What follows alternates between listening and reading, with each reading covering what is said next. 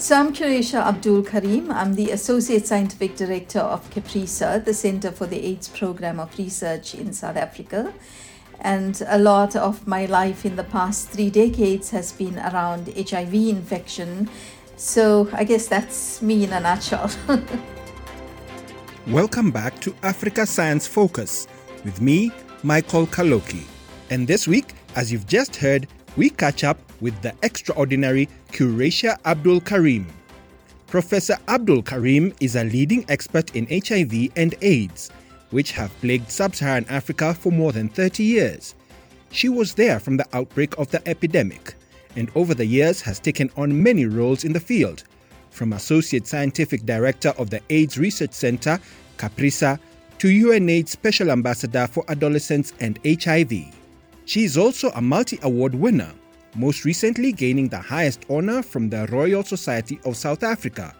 And along with her research partner and husband, Salim, Professor Abdul Karim's groundbreaking work on HIV transmission has been praised for contributing to the reduction of HIV infections in Africa and around the world. But to find out how Professor Abdul Karim got to where she is now, we need to go back in time. As our reporter Dashon Mudley discovers, this amazing story began shortly after Professor Abdul Karim finished her undergraduate degree. Could you take us back to that period in the early 90s, late 80s, when you started to get involved in HIV research? Yeah. So actually, in 1981, I finished my first degree. At that point, where my interest was, there were 2 immunologists in the country. One was in Joburg and one was in Pretoria. And I got onto a bus and I got to this immunologist's office and I hung out there. And so he realized I'm not going anywhere after 2 weeks and said, okay, come, let's see what we can do. Then a microbiologist, Professor Abdul Karim, was studying health issues relating to the immune system. That's our body's complex network of defenses that kicks in to protect us from infection and disease. And while she was stationed at the South African Institute for Medical Research, an emerging and poorly understood field of health caught her eye. And the focus, though, there was increasingly around autoimmune diseases, which is a very different facet about the same defense system. Instead of defending you, starts to attack you. So what is that trigger for that attack? And towards the end of my time there, we started to hear about AIDS, particularly from the US and increasingly at that stage in gay men. Professor Abdul Karim traveled to Colorado in the United States. There, she learned that AIDS was appearing among many communities. But back home in South Africa, there was still very little data on the disease. And I got to meet a whole lot of people who were doing AIDS research, or what it was called then Slim's disease. So on my return to South Africa in 1989, I said, why are we not hearing about HIV in Southern Africa? So what did South Africa look like back in the 1980s? We are looking at an emerging problem in the general population, and you've got all this apartheid legacy. And at the same time, the anti-apartheid movement is very strong and growing. Professor Abdul Karim wanted to step away from laboratory-based research and work more closely with the communities and the people being affected by AIDS. She knew that HIV and AIDS were more likely to be prevalent in Black communities, but she needed data. And to get the data, she needed blood samples. At that time, widespread testing was taking place to monitor malaria, and Professor Abdul Karim convinced funding bodies to give her access to the anonymous samples. And so that was the first population-based survey, one of the early population-based surveys in Africa.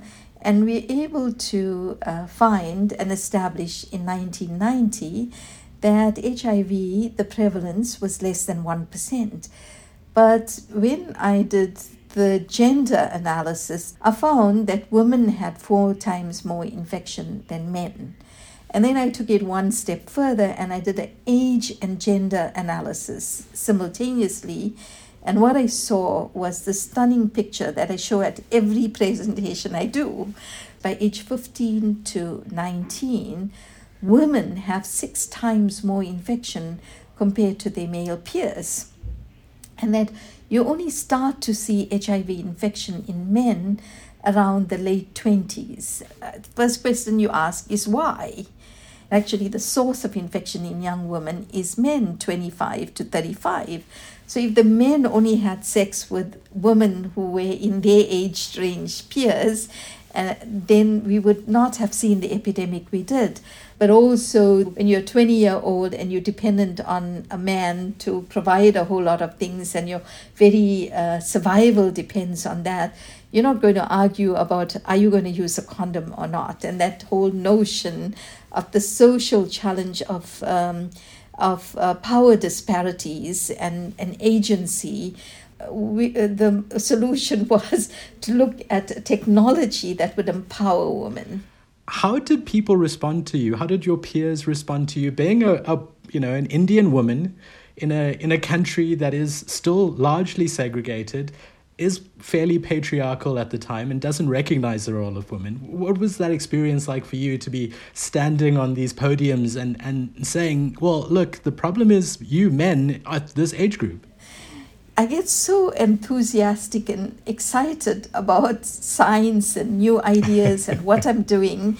And I'm so immersed in it that I forget my own identity and, I'm this or that. I'm a woman, I'm a black woman, I'm a brown woman, or whatever. So when I go into a community and I'm engaging with whoever, I'm not even thinking about myself in terms of how you just described it. How much more do you now know about the virus that causes AIDS, what it does to the body, and how do we help women fight it? Yeah. So we have learned a lot. I mean, first off, AIDS that was inevitably fatal is now a chronic manageable condition. So we haven't stopped viral replication in a human being, but we're able to control it so that they can live a normal life. But in terms of preventing the HIV infection, particularly sexual transmission, it remains a challenge. What we're seeing in the prevention landscape for men and women is a menu of options that are coming, but particularly for women, options that look very much like contraceptive options. So, we have about 12 contraceptives. You can choose what you want, a 2-monthly injection or a 3-monthly injection, or an annual implant, or a 3-year implant, or a 5-year implant, or a daily tablet. And we now even have male contraceptive options. And so you've got the barrier methods with the condoms still playing a role in terms of fertility control and disease prevention. And the more options we provide to individuals, the more likely we are to see when people are at risk that they have an appropriate way to protect themselves. The 2020 targets that were set by UNAIDS was that we'd have 500,000 new infections. Well, in 2020, we had 1.5 million new infections globally. That's 3 times where we needed to be, to give you some indication how off target we were. And it's not all attributable to COVID. We were off course before COVID. When you juxtapose that time to COVID and the pandemic that we're dealing with now, one thing sort of strikes me is that, you may have the science and you may have the research, but that doesn't always combat the rhetoric. People just simply don't choose not to believe what you're saying. How do you deal with that? We've seen countries where leadership have let the population and the public down.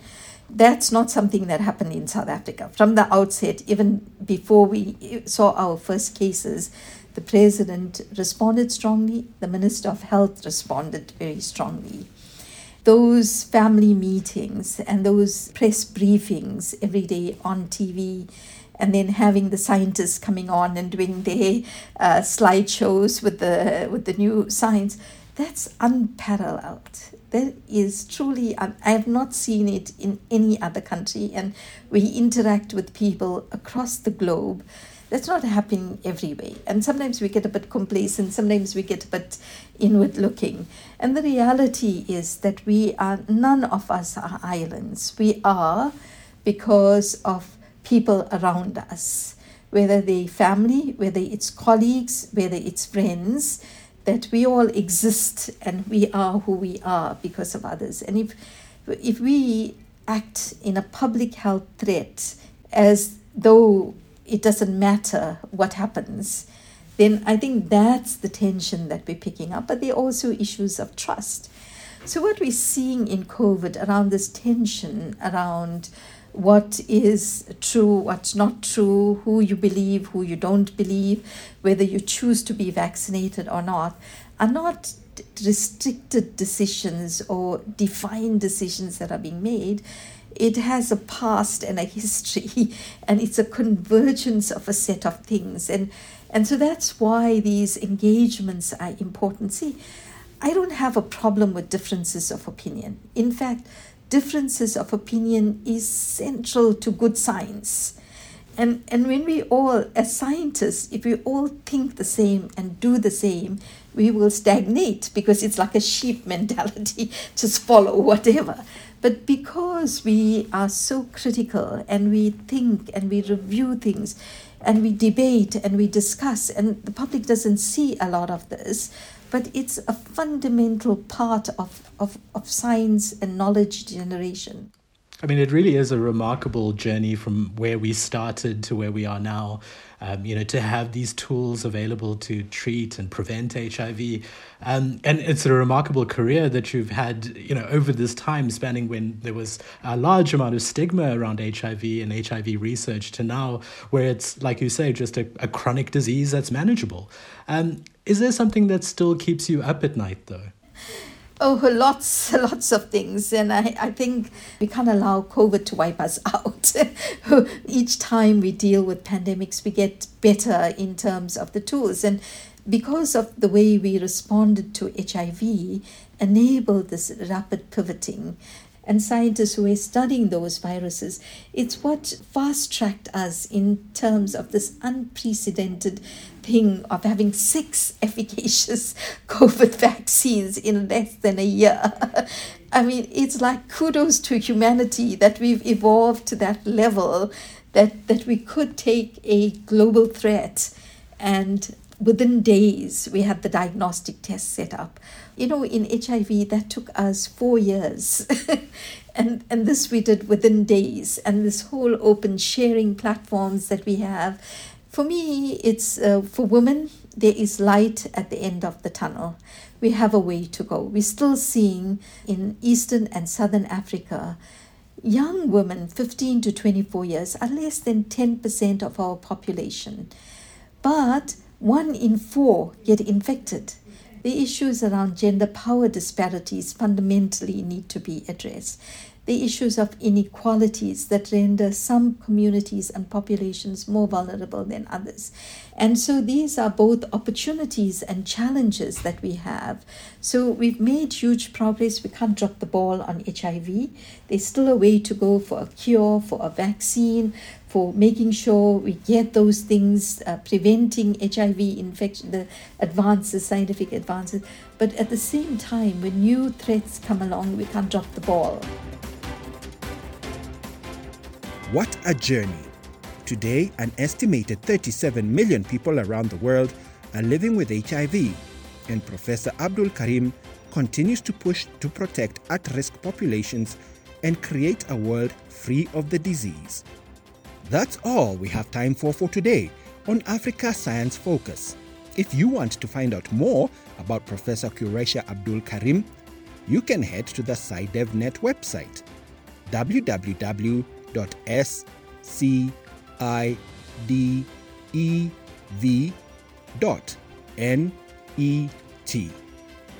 Catch up on all Africa Science Focus episodes on your favorite podcast app.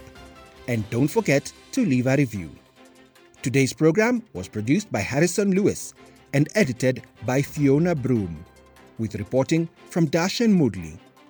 Africa Science Focus is produced by SciDevNet and distributed in association with your local radio station. I'm Michael Kaloki. See you again next week. This program was funded by the Carnegie Corporation of New York.